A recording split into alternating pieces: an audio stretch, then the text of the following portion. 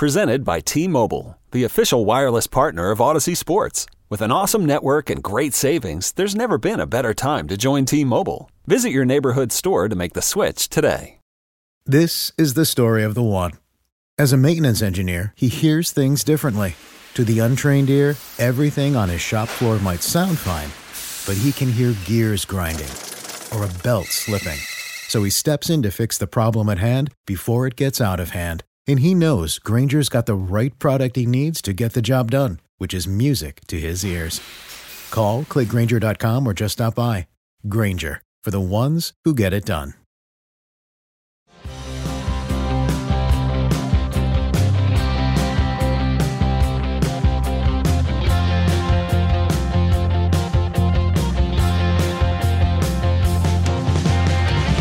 Huge thrill for On the Mark today as the original crossover king, Tim Hardaway, in studio. Great to see you, Timmy. Hey, thank you for having me. No, just know, I grew up watching you. I would emulate everyone, and I try to emulate you, but I couldn't pull it off. It was too good.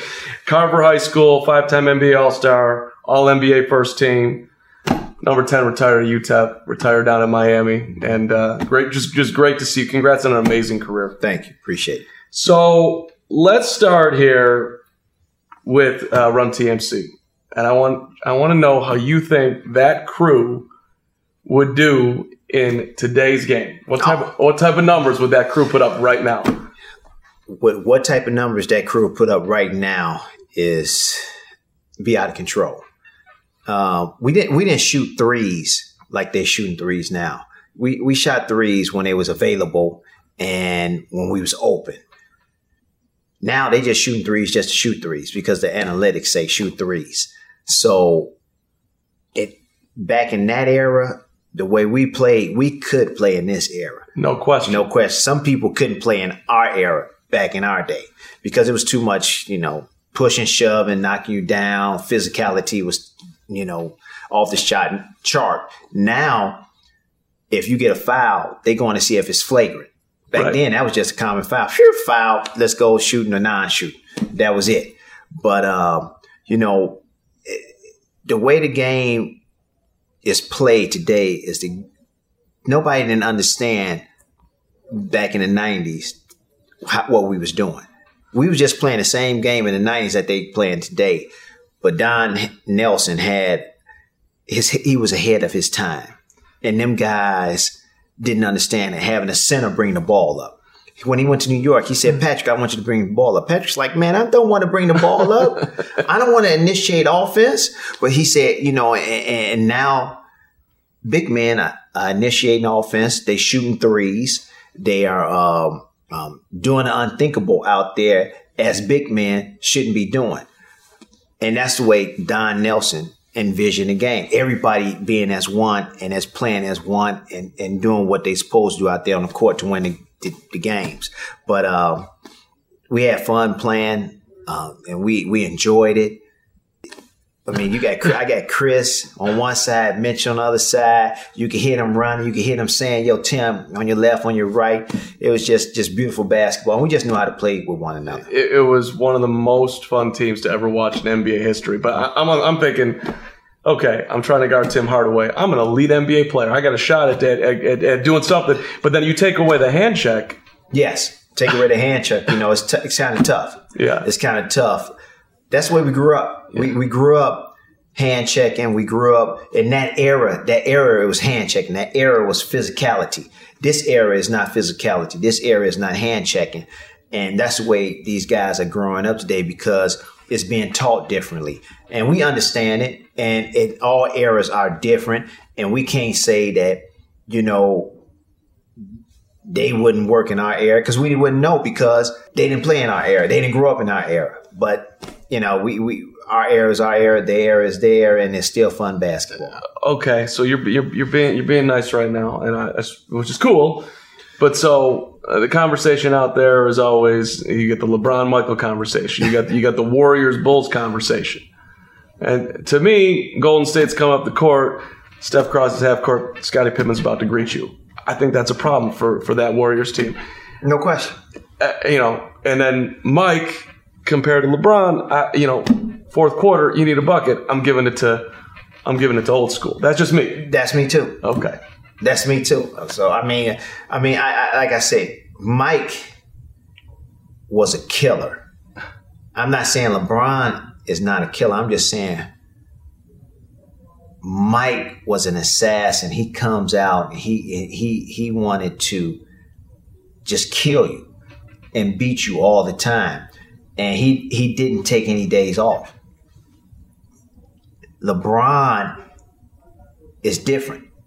He grew up different. He didn't grow up as he grew up differently, hard, but the game wasn't played the way coming down when he was growing up in high school. The game wasn't played the way we played in high school. So, and he was always much, much, much bigger than everybody. So he was, overpowering people. So, it's totally different, but it's all about the killer instinct. If you got the killer instinct in you. Mike had the killer instinct. At times, LeBron has the killer instinct, not all the time. So that's the difference. Yeah. I heard a story. You of course were drafted in '89, 14 overall to Golden State. You're a Chicago guy. Bulls had that year. They had the 6 overall pick. They had the 18 and the 20. And there wasn't any real clear-cut guy. The Bulls picked Stacey King, who, had a career, but, didn't have a Tim Hardaway career. Let's put it like that. I heard that Mike played in some game with you and was like, whoever that dude is, you could have been a Bull. I could have been a Bull. I came down here after my senior year of college. Okay. And I'm from Chicago, so I drove up to the practice facility, and I didn't know it was that far, but I drove up there and had a great workout with Doug Collins and the staff. Even Phil was there and everything. Had a great workout, but 2 years before that, I played against Mike in a summer league tournament. Okay. At IIT, a pro-am tournament, and he had 53 or 55. I had 53, 52, somewhere in there. And he looked at me. He said, "You got a chance." And when he told me that, I was like, I got a chance to make it to the NBA? That's great. That's cool. I got a chance. That's all I needed to hear. So hold on. So this is after your sophomore year, summer. Summer, yes. So do you think that at that point that I'm an NBA player? No, I don't think right then I'm an NBA player. Right. I think that I have a chance to be an NBA ball player. So let me keep doing what I'm doing and make sure that my game is up to par. So when it reaches that where I need to go and play against these guys in these postseasons and these tournaments and everything, like the senior tournament, like the Portsmouth, Virginia tournament, like back then it was in Orlando, the Chicago combine was in Orlando. So in Orlando, I played there. So the senior year, I got MVP. Portsmouth, Virginia, I got MVP. Then I was all tournament team in Orlando. So you got to go out there and prove yourself every day and every night to show them that you belong. And that's what I did. When did you learn the crossover? How'd that happen? Oh, man, I've been dribbling all my life. Been short all my life. Been dribbling all my life. Been making moves, trying to get past people my whole career. I won't say when I was in college, my first year in college, I was just playing a game of basketball. My teammate of mine, and I done this move and I dunked on him, and that's when I was dunking back then. I was dunking, and I dunked on him, and the custodian up in the stands was like, "Wow!" And we was like, "What you doing here? You're not supposed to be here yet." So, but I was like, "All right, we got to go, man. We got to go. We got to go get some food or whatever." Everything's about to close. He's like, no, I can't leave on that note. I got dunked on and I lose the game. I can't leave on that note. So we played again and I was just crossing them over. And at that particular time, I did not know what I was doing. I was just playing basketball. Right. So when it evolved in the NBA, and then Magic said, hell, he got a killer crossover. That's when everybody started taking notice. But I was just doing it. Even my rookie year, I was just doing it and not even knowing that, it was a crossover. That's amazing. So you were just, I'm straight hooping. This is how I play the game. This how I play. That's it. This is how I play the game. This how, I'm just straight hooping. Yeah. What's your memories of playing against Magic? Oh, man. First time I played against Magic, I was in awe. I was in the Great Western Forum, and you see all the stars sitting on the floor right there. And I'm playing, but I'm really not playing. You out there, you just out there, but your mind, I'm looking at Magic like, damn. I'm on the same court on the Great Western Forum playing against Magic Johnson. Coach called his timeout and said, Tim, you all right? I'm like, yes, what are you talking about? He said, no, you look like you're in a daze. And almost said, I'm playing on the Great Western Forum with Magic that I used to see on TV. I caught myself and I said, let me shut up. And I said, no, I'm not okay. I need a minute. Can you take me out? He said, okay. He took me out and I just sat there and I'm looking at the stars. They still coming in, sitting down, laughing and everything. And it took me, a couple of minutes to just soak all this in. And I told him I'm ready. He said, what was wrong with you? I said, yes, I was in the daze. After the game, I said, yes, I was in the daze. But then we went out there. We lost the game, but we didn't lose by too much. Because if I was still going to play in that daze, we would have lost by about 40. Don Nelson was your coach rookie year, correct.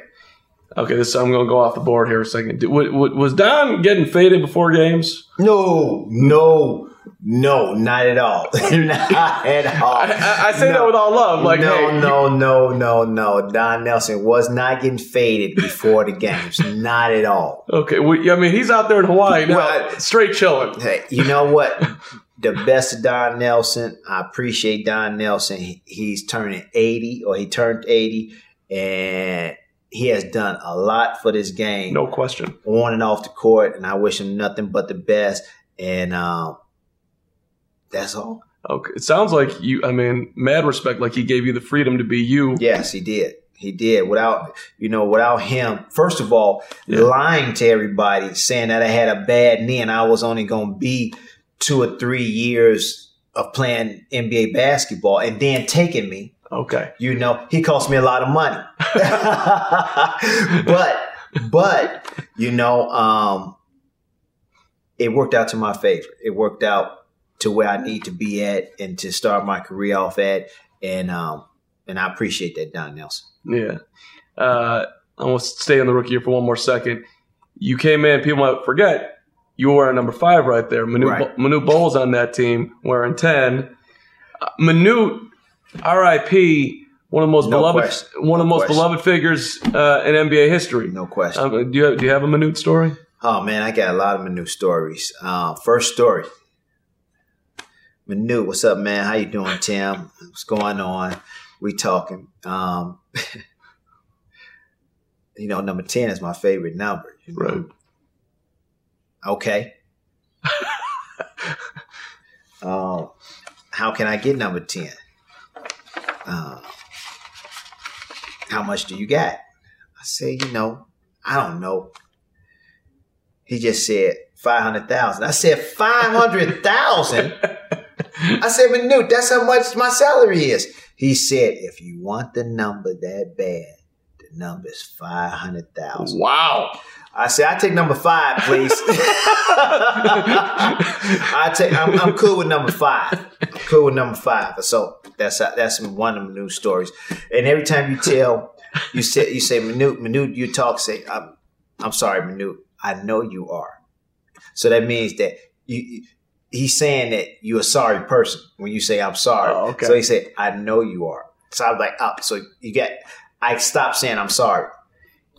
He was just this. I remember the picture. You remember the picture of him in the pool? Yes. 7'7". He's straight up. Yes. I think it was Sports Illustrated that had that. Yep. I'm going to tell you another story. Yeah. So they said, Manute, you got to move your car, man. You blocking a truck getting in. He had a big Bronco. Okay. I said, Manu, let me go move your car. Let me go move your car.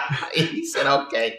So the steering wheel is like way up there, right? The seat is back here. I was like, wow. I had to literally stand up in his car and drive it out and take it and put it in the parking spot out where we parked at. He said, did you have fun? I said, man, that was the best experience of my life right there. You are long. I mean, you said he's sitting back here and he driving and the steering wheel is, way up there. I'm not even close to the steering wheel right now. It's still another, 30 inches or whatever. I'm like, Manu. I said, man, I love you, Manu. Love you, man. Rest in peace. And we all miss him. Great person. Yeah. All about friendship, all about team. And we definitely miss him. And I'm happy about his son being in the NBA. Yeah, gave so much back. No question. Just that he was asking you for $500K, but that wallet was open. Oh, yeah. His wallet, yes, you're right about that. His wallet was open to help anybody anywhere. All right, give me a Mitch Richmond. Mitch Richmond, oh, man. Before every game, that's when Mitch had hair. Before every game, he used to go in the mirror and fix his hair and fix his uniform, make everything all right and straight before he put on his warm-ups and had everything. And we used to just look and watch Mitch. And he'd really be like doing his hair and everything. And we say, you ready now? He's like, oh, yeah, I'm ready now. See, I never get that with guys, and even women playing sports, like you're trying to make yourself look good, go out there, you're gonna sweat like pig. But you know what? It's a perception. I always like when you get new gym shoes. Yeah, you feel good. Yeah. When you go out there and you look good, you feel good, and you're ready to play, and that's a perception. I'm looking through. The guys you play with, and obviously Golden State, Miami, and past that. And I'm looking at Billy Owens' name. I'm thinking, would Tim Hardaway say that's one of the more underrated guys that you play? Like, who would fall on like guys that you play with, like all underrated? I wrote down Gugliotta, Gatling. I could be totally wrong about these, by the way. I'm looking at like Ronnie Cycli, Rod Higgins, like guys that like no one thinks of that had Vashawn Leonard, that had some level of game that you respected. Does anyone come to mind? Chris Gatling. I would say Rod Higgins. And I'm going to name 3 or 4 guys. You got Latrell Sprewell. Yep. You have Vashawn Leonard, Jamal Mashburn, and P.J. Brown. Interesting. All those guys was, I think, underappreciated, and nobody says enough of them. Well, what was Spree like? Spree was different.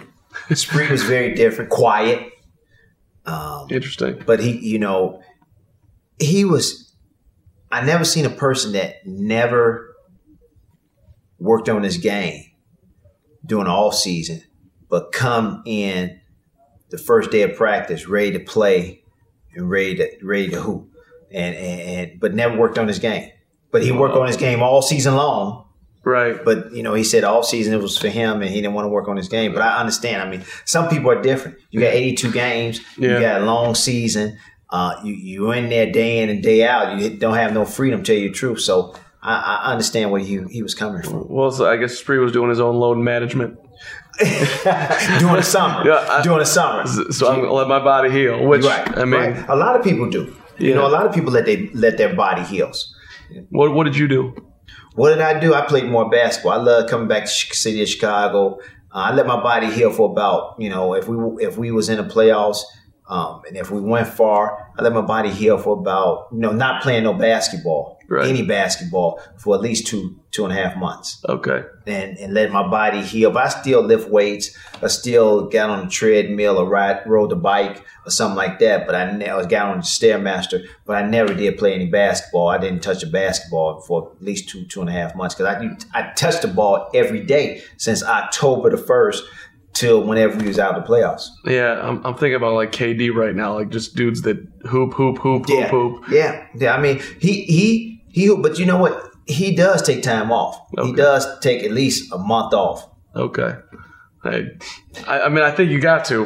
You have to. Yeah, you have to. There's that grind is real. Yes. All right. Let's go from Golden State to Miami. You get traded with Chris Gatling, who we mentioned, for Kevin Willis and Bimbo Coles. Mm-hmm. I'm looking at that trade. I'm like, I'm getting angry just reading that. That can't be right. How does Tim Hardaway, who belongs in the Hall of Fame, get traded? But that was they weren't banking on. They were worried about your knee. Well, it was. I wasn't playing. I wasn't starting. I wasn't playing. I was probably playing 14 minutes a game, and for some reason, Rick Edelman, I probably wasn't his type of basketball player. Who knows? Who knows? But I definitely had to get out, and I got out. I knew I could still play. I knew I had a bunch of years in me, and I went to the right team, and it went right away. The first game against Philadelphia all the way through my 6 years there, it was, let's hoop.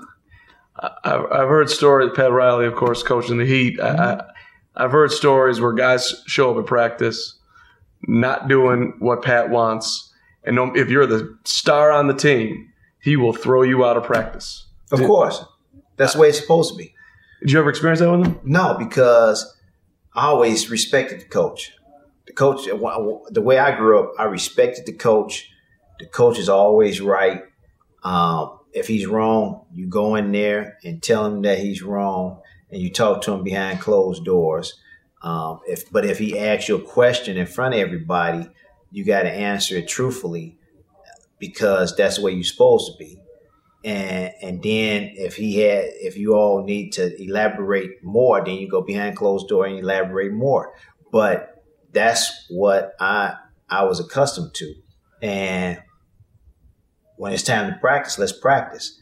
No matter how long it is, no matter how short it is. But he was the coach. And you got to respect the coach. And that's the way I was brought up. So it didn't bother me to practice. A lot of people say, we practiced for a long period of time. We didn't run that much. We ran, but we ran hard. We did what we needed to do. We stayed in condition. But we wasn't doing everything that everybody thought we was doing.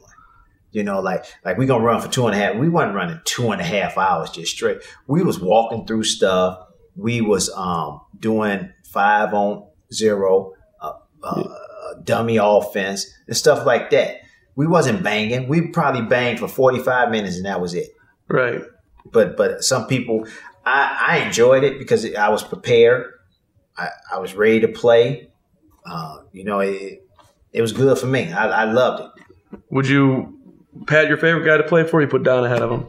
I love playing for both of them. They both Hall of Fame. I played for 3 Hall of Famers. I played for Don Haskins, Don Nelson, and Pat Riley. It does. I mean, they all taught me. So you had a great relationship with Pat? Yeah. I mean, your relationship with the coach is, I'm the quarterback on the floor, so I have to have a good relationship with him for him to have confidence in me to do what he wants me to do out there on the court, for my team to have the best possibility to go out there and win each and every night. And that's what I gave my team each and every night, the confidence and the ability to go out there and win it. So that era when you were playing with Miami, you were playing Chicago, that's when I first started to get to cover games. Okay. All right. So I go in your locker room. You guys have lost, and I'm trying to go up to Zoe. That was the wrong thing to do. Zoe was straight intimidating. I'm 25, whatever I was, years old, and he was. I mean, that was a hell of a competitor right there. Yes, Yeah, but he was mad because Dennis Rodman was in his ear all the time, so he was kind of upset, and when you're playing against Dennis Rodman, you got to be a different type of person to play against him. You got to be from the streets. You got to be from the streets of Chicago or the streets of New York, because that's the type of mentality you have to deal with each and every day, and you can't let that affect you. And the guys that didn't grow up in that era, that mentality, couldn't deal with his antics. So what would Rodman do? Oh, Rodman be, talk to you in your ear, probably touching you on your chest or touching your butt, or, just getting you out of your game. Whatever it was to get you out of your game and just thinking about him, he wins. He was great at it. I mean, why not be great? My focus is for you. If I trip you twice, okay, he tripped. If you saw the championship game, one game he tripped Karl Malone twice. Tripped him twice. The referee was like, he faked like they got tangled up twice. He tripped him twice. And then Karl Malone tried to. He really, really, really, really tried not to think about Dennis Rodman. But he couldn't, because Dennis would not let him stop thinking about him. That's when he got you. He would just invade your space. He got you. Right. We had people like that playing against us every day, all the time. But you got to know how to beat them. You got to know when to touch them up a little bit and when not to touch them up. And at that particular time, I don't think Alonzo or the mailman knew how to touch him up and not get caught. Yeah. So you're saying what, growing up and playing hoop here? Growing up playing hoop here. Yeah. In the streets. Right. In the parks. That teaches you how to deal with a Dennis Rodman. Yeah. Where would you play most here? Oh man, we was all over the place. Cole Park on 83rd and King Drive, South Shore Park at South Shore High School, Jeffrey Manor, the Pocket. We was just all over the place. 71st Street YMCA. It was YMCA right there. Now it's a cultural center. We was just all over the place playing. Did you have anything growing up, or what was childhood like for you here? Oh man, we grew up very tough. Yeah, I had my parents. A lot of people had their parents, but it was gangs and gangs recruiting you and drugs and all type of stuff going on. And you had to have a tough mind to understand that you don't need to be in this and you don't need to be in that. I'm not scared to say, I ran. Okay. I ran from fights. I ran from gangs. I ran from 3 guys trying to catch me. I knew how to run, and I was fast at it with my ball in my backpack. All right. I knew how to survive. Yeah, I was running down alleys and hiding behind garbage cans. I'm not afraid to say it, because you had to survive. You had to survive, and that's how grown-ups wasn't around all the time to help you survive. Yeah, you were a little guy too. Right. We talking about 7th, 8th grade, freshman in high school, sophomore high school. Once you're away from the high school, once you're away from grown-ups, once you're away from authority, then you're on your own. Yeah. Then you got to, watch your surroundings, understand where you at, what you need to do, what you don't need to do, how to get around, how to get home, all that type of stuff. How'd you not get corrupted? I had a dad, and he had 2 big giant fists. And he said, do you want to be with me or do you want to be with them? So I chose to be with him. That's and I'm gonna tell you this, my dad had a lot of friends around the city of Chicago that watched out for me too. You gotta appreciate that. No question.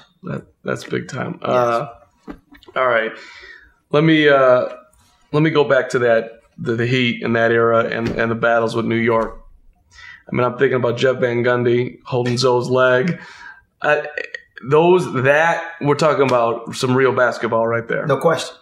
What, like, your favorite parts of, like, thinking back about that part of the career? Oh man, I know they got you 3 out of 4 in the playoffs. Yeah, they got us 3 out of 4.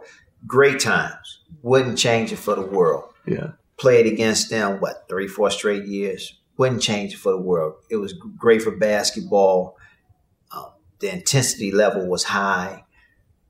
The battles was fierce.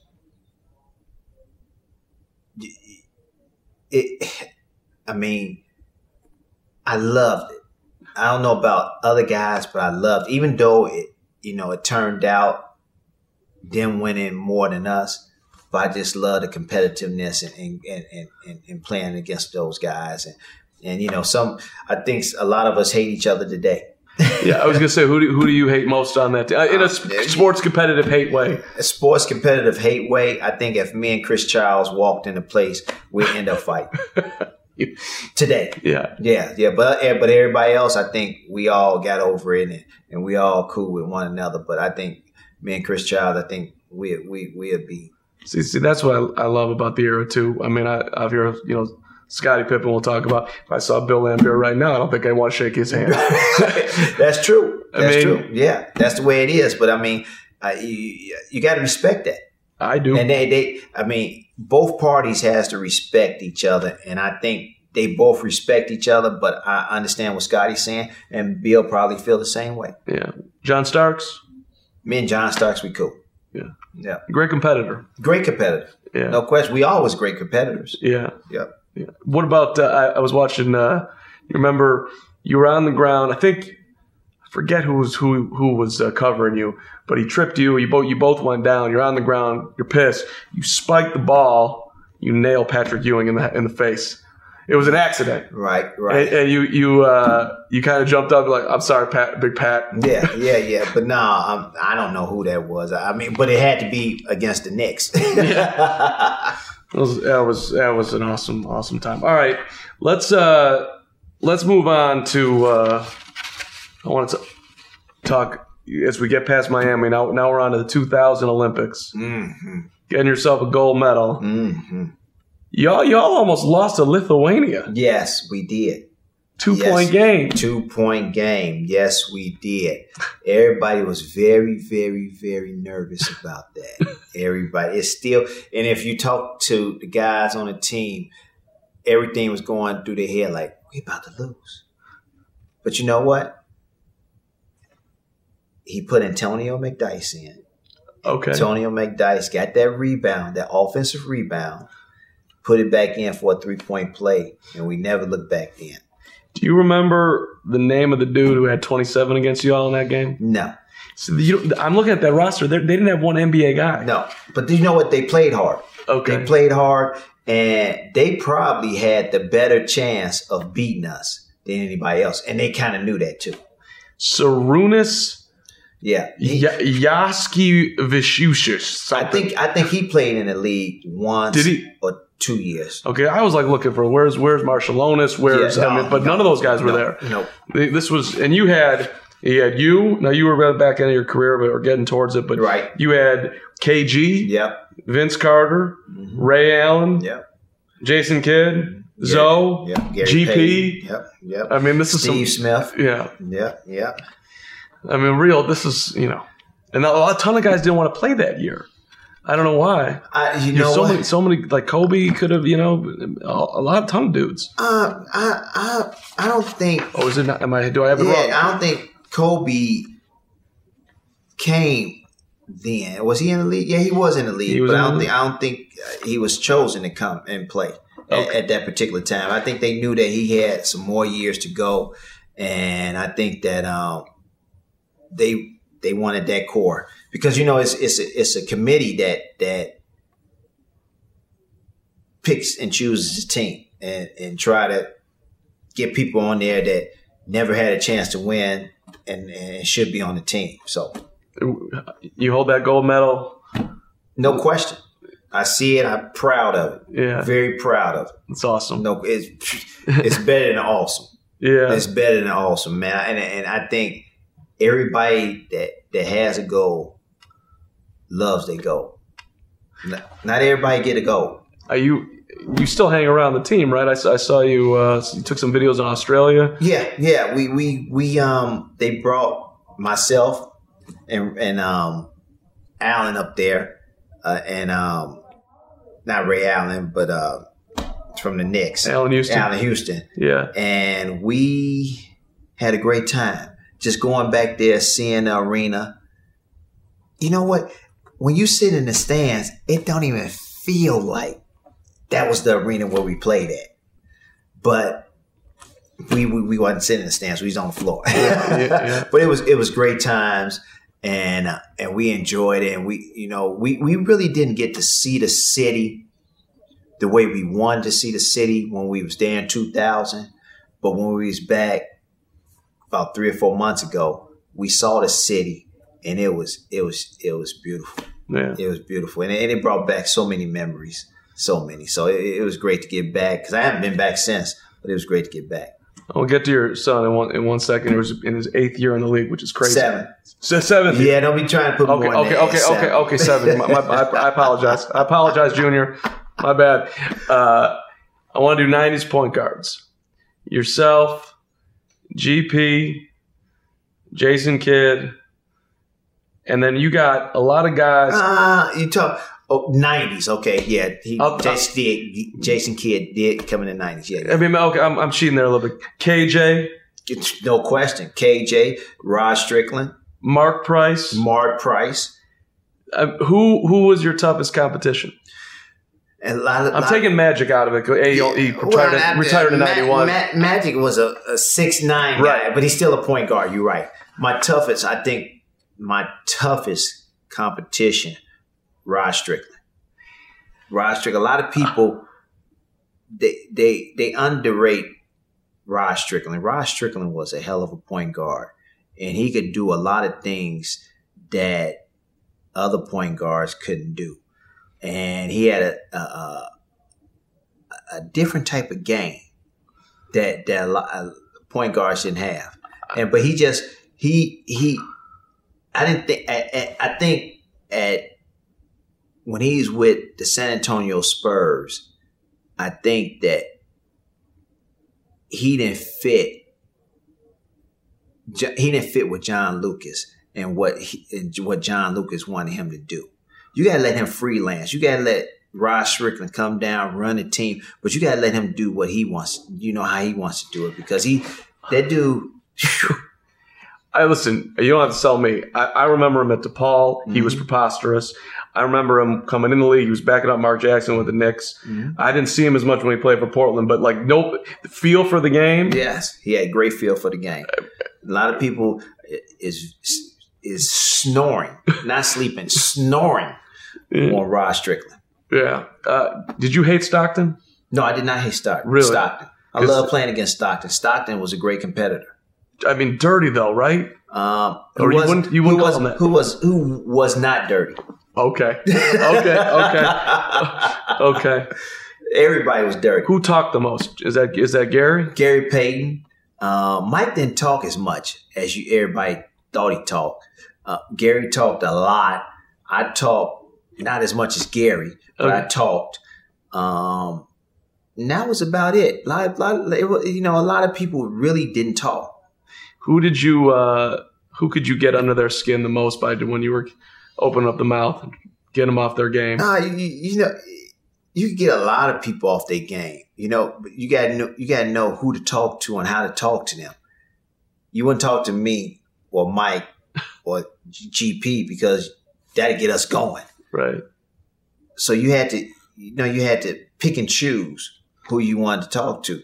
I didn't talk to Kevin Johnson because it'd just be a one-on-one game with me and him on the court all the time, and they have to call the timeout and say, this is not about you all. So it's just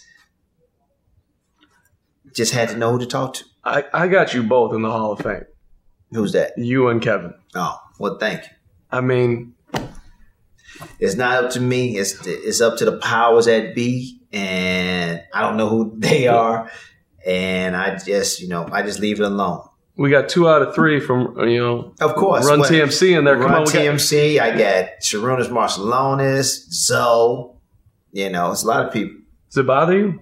Nah, it did. It did, but now it don't. Okay. It really don't. All right. I mean, we got, I think I got one thing that might be holding you back on getting in there, and I'm going back to December 27, 1991. You guys are playing the Timberwolves. Tim Hardaway shot 0 for 17. 0 for 17. We won the game. I had 10 assists. Yep. That's okay. Yep, I had 10 assists and about 8 boards that game. Yeah, but we won. The bad thing about that game is, I'm going to tell you this. I stole the basketball and I was dribbling down the court and I was by myself. And I was thinking, I'm not going to make this shot. I'm thinking, I'm about to miss this layup. That's all I was thinking. I'm about to miss this layup. I'm about to miss this layup. And I missed the layup. But it's a color, I guess, that Minnesota put in their locker room. It was a color. I want to say it was pink or some type of color that's supposed to make you, what I want to say, real mellow.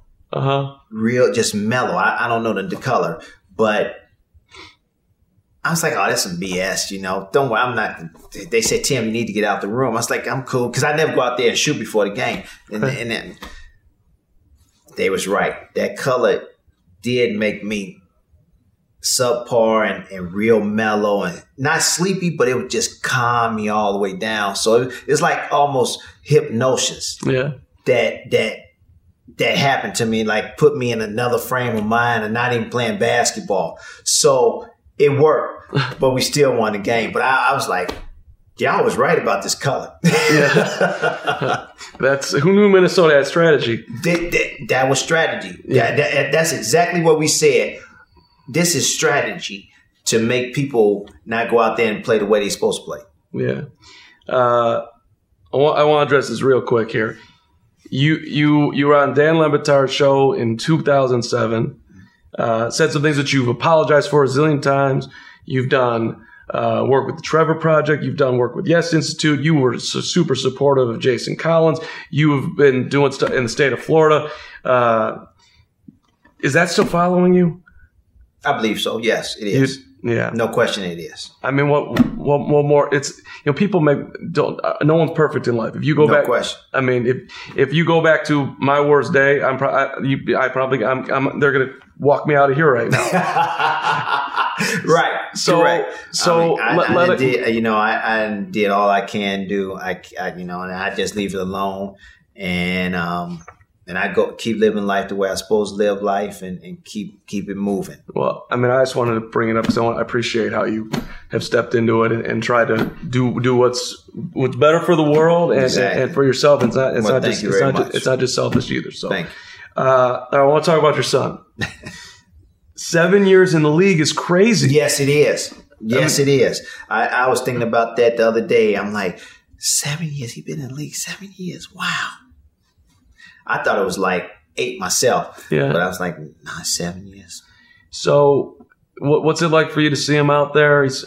Last year he averaged nearly 20 a night. Mm-hmm. I mean, he's having a great career. Yes, he is having a great career. And I enjoy watching him play. I enjoy being at the games. I just enjoyed it. I'm like reliving my life over again. But I'm just ecstatic for him, and I, like I said, I enjoy watching. What do you think of that guy who's playing with Luka? Phew, I'm gonna tell you this, no question, MVP, top 3 guy in the league. It just knows how to play the game. Just have a great feel for the game. Yeah. But we gotta also understand he's been playing professional basketball since he was 14. So at a young age, he's been playing against grown men for quite some time, and he's been learning from them. And with his dribbling skills that he has, and he's not fast, he's not mobile, he's not athletic, but he just gets the job done. And he's averaging a triple double. I don't even think the shot looks very pretty. Is that too harsh? Yeah, that's harsh. I think his shot is pretty. I think his shot is pretty. He just don't get off the ground. Well, he doesn't. He's not jumping like It takes him a second to get rid of it, I feel like. But you know what? He knows how to get rid of it. He knows when to get rid of it, and he just knows how to shoot the ball. I mean, and when he gets to the rim, he knows how to maneuver. So he just seems like he's just gracefulness out there, and that's just a tribute to his IQ and learning from when he was 14 years old all the way up until he got drafted to the NBA. Yeah. We'll rewind back to your son's 14. Mm-hmm. He's playing high school games. I'm reading how you be driving him straight silence in the car. You're gonna play right, and we're not gonna talk. And you're putting your cup in your hand in your face, but then eventually you realize, like, oh my God, I should be my son's dad and not his coach. I think that most parents can relate to this, even though they didn't play in a league. They want so much for their kid, and they've got ideas of how to do it. Yeah. I was really separating the family. And I really didn't realize what I was doing until I stepped back and I shut up. And I just watched him play. And after he played, I said, you know what, Tim? I'm going to be quiet. I'm not going to talk to you about your games. I'm not going to talk to you about what you need to do and how you need to do it. I'm going to let you come to me and talk to me because, first of all, I'm dividing up the family. And I want you to come and watch basketball games with me. I want you to sit with me and watch games, or sit with me and we could talk, sit with me and we could just, do whatever. But I'm taking that away from you because you don't want to be with me. And I don't want that. So I stepped back and I let him start playing, and I didn't say anything to him. I probably say good game or shake that one off, let it go. It'd be another one. And that was it. And he saw that I was doing what I said I was going to do. And that's how I guess he started having fun again, started enjoying the game again, and I wasn't in his ear all the time. So as parents, I advise you, your kid, you grow up your kids, or you bring them up in a way where you wasn't brought up. And that's what you want for them. But we can't teach them exactly what we was taught. You got to let them grow up. And the only way they're going to grow up is to learn on their own, like we learned on our own. So as they playing sports, slack up off them. Let them have fun. Let them enjoy themselves. Don't put any pressure on them, like I was putting pressure on my son. Let them enjoy it, and they're going to learn from it, and they're going to be happier out there playing. Because believe me, if they get in that car with you and you steady on them every day, after every game, that's going to tear them down, and that's going to discourage them of playing the game that they love. So you got to let that go. You got to check yourself, and you got to step back, even though it may hurt you. Believe me, it hurt me. I had to bite my tongue a bunch of times, and I still do have to bite my tongue. But it's better for the relationship. It's better for the family. And I'll give my own 2 cents on it. Not that I'm not a parent yet. Hopefully, maybe one day we'll get there. Well, hopefully. But so I think you just have to, if you're going to go watch your kid play, you got to know that you're going to want to A, yell at your kid, B, yell at the other kids out there, C, yell at the referee, D, probably yell at the coach. All that's going to come up. And you just got to know that's going to be there. And I'm going to let that go when that happens. It's like you got to prepare for feeling that way, because it's going to happen. It's normal. It's going to happen, and it's normal. And, another thing, parents, don't be up to referees. Leave the referees alone. All right? Leave that alone. Leave the referees alone. It's not that serious. But I tell you this. You have to understand that whatever you do in your actions being shown, that your kid is being shameful of you. He's being embarrassed. Yeah. And you have to really understand it, you're not hurting yourself. You're hurting your baby, and that's the last thing you want to do is hurt your baby, because people are cruel out here, and his friends, or he thought who his friends were, or somebody from another team could be saying something about you all in the stands to him, and that might bother him while he's playing the game. So you have to conduct yourself accordingly and not embarrass him, and not give other people motivation to try to hurt his feelings. Yeah, it's great stuff. I appreciate you sharing. All right, two current things. Miami, this team right now. Ooh. Okay, so what do you think? Balling. What do you think the ceiling is for the Heat right now? Oh man, it's wide open. It's wide open. They really, the expectations for them was nothing. Right. Nothing. But the identity of the Miami Heat has come back from where it was. Jimmy Butler has instilled that in all these guys today. And he's not out there ridiculing anybody. He's not out there pointing fingers at anybody. He's not out there, chastising anybody or yelling at anybody. He's out there coaching these young guys and having them play better, and bringing the culture of the Miami Heat back, about working hard, being in great condition, playing hard.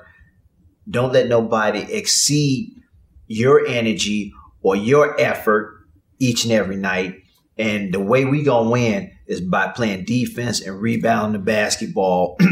And we know we can put the ball in the basket, but that's where we're not gonna win. We're gonna win on stopping people. And that's what they hard hat on. And I mean, if you watch them play, they don't only pass the ball around and make people play defense.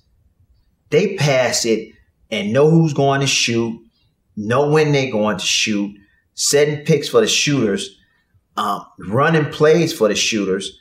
And Jimmy Butler, they know he's the man, but he facilitates a lot of that. And Kendrick Nunn, Southside, Chicago guy, love how he's playing. He's playing with a toughness, and he's playing like he knows he belongs, which he does. And I'm very happy for him, playing with a lot of confidence. I was shocked that Jimmy ended up there, but I think we was all shocked Jimmy ended up there. I think it was talk that he could go to Miami, but we didn't think that it was going to be real that he was going to go to Miami. That was a big bet on himself. I thought it was a baller move. Like, okay, I could try to go out to play in the Clippers or wherever, or stay at Philly. I'm gonna get as much money as I possibly can, and I'm gonna bet on myself that I can still carry a team. I think he didn't want to go play with anybody. I think he wanted his own team and call it his own, which this is his own team. And if you look at it, they all defer to him, but he defers back and he gives it to the right people at the right time. Yeah, well, Jimmy's clearly learned a ton in his career from Chicago and Philly. No question. So let's wrap on your Warriors. It's tough times right now. Tough. So here, let's rewind back a little bit. When you think of Steph and you compare him to your era and where he fits, I mean, yourself. Let's go even back. Let's throw Isaiah in the mix too. We have John in there. How do you think he matches up? Well, first of all, he wouldn't be shooting them long shots, because it's guys on your team be like at timeouts be like, look, man, what are you doing? I'm not gonna be running up and down the court and you shooting these long shots and doing this or at halftime. I'm saying it nicely. They'd be cursing them out. Yeah. So I think that in our era, he would have been all right in our era. Because he would have been playing, to get to the NBA, he would have been playing, he would have got beaten up, he would have got shoved, and it would have been his determination to get over that and to exceed what he needed to exceed to make it in the NBA. So, they say Steph is not tough enough. Steph is very tough, very tough. 2 ankle operations, and then it's all negativity. Why did we choose him? Why did we do this? Whatever. He came back and showed them why he was chosen. He came back and showed them why he's supposed to be here, and that's I commend him for that. I remember when he signed, I think it was a 4-year contract. I think they gave him $44 million. Mm-hmm. And I'm like, are you all nuts? That dude's going to break down? That one worked out all right for Golden State. It worked, you know why it worked out all right for him? Because he knew what he needed to do to get himself to come out there and play the way he played. He worked on his game, not his game. He worked on his physical attributes during the summer to get stronger, to get better, to get in better shape, to come out and show people that they're wrong of me. And this is why I should be here. And now they know. 2-time MVP, 3-time NBA champion. I don't want to go too tall, but I mean, I've watched him warm up at like 4 PM before a 7 o'clock game. Mm-hmm. I don't think I've ever seen anybody shoot it that pure. Yeah. I've been at a shoot around, and they have it on, YouTube or Instagram or whatever at times. But I done seen his regiment at shoot around at home. It's something on a regiment of Chris Mullin. He reminds me of Chris Mullin, how Chris Mullin went about his business, shooting the ball and running around and doing, dribbling and stuff like that for about, it's only for about, a good 30, 40 minutes. Right. And then he's off the court and then come back and just shoot. And Chris didn't go out there and shoot. He just came in and got ready. But before at home, and shooting around, he got some real good shots up. So yeah, I mean, Steph is special, and I never seen nobody can shoot the way him and Klay shoots the ball. A catch and shoot player like Klay. Sometimes Klay don't. He get the ball and then I'm like, how did you see the rim? I mean, how you? I'm like, dude, you didn't even. Did you catch the basketball? So I mean, they. It's amazing on how they can shoot the ball. Why do you think it went sideways with KD? Maybe it's not even sideways, but why do you think his time in his mind was up there? I don't know. I'm not in there. I really don't know how it is and what went down. But when he was talking on First Take, he said, what was bothering him and what was going on. He said, they didn't like for him to go one-on-one as much. They want him to move the ball. His game is one-on-one. Some Draymond Green stuff that went down that had something to do with it. So that's what he was saying. That's not what I'm saying. That's what he said. So, it's probably a lot of other stuff. I don't know, but he's happy. You got to respect it. Sure. You got to respect that. Why Kawhi Leonard leave? You can have everything in the world in Toronto, but he wanted to get home to LA, and I mean, you got to respect that. Yeah, it was as a fan. I would rewind it all the way back. I never wanted him to leave OKC. Correct. That was correct. That was a great rivalry. No question. Yeah. No question. Great to see you. Nice to see you too, and I appreciate it. Yeah, a ton of fun. 5-time All-Star. First team NBA, killer crossover, number 10, Tim Hardaway. Get him in the Hall of Fame. Great to see you, Timmy. Thank you. Nice to see you too. When you need mealtime inspiration, it's worth shopping Kroger, where you'll find over 30,000 mouth-watering choices that excite your inner foodie. And no matter what tasty choice you make, you'll enjoy our everyday low prices, plus extra ways to save, like digital coupons worth over $600 each week. You can also save up to $1 off per gallon at the pump with fuel points. More savings and more inspiring flavors make shopping Kroger worth it every time. Kroger, fresh for everyone. Fuel restrictions apply.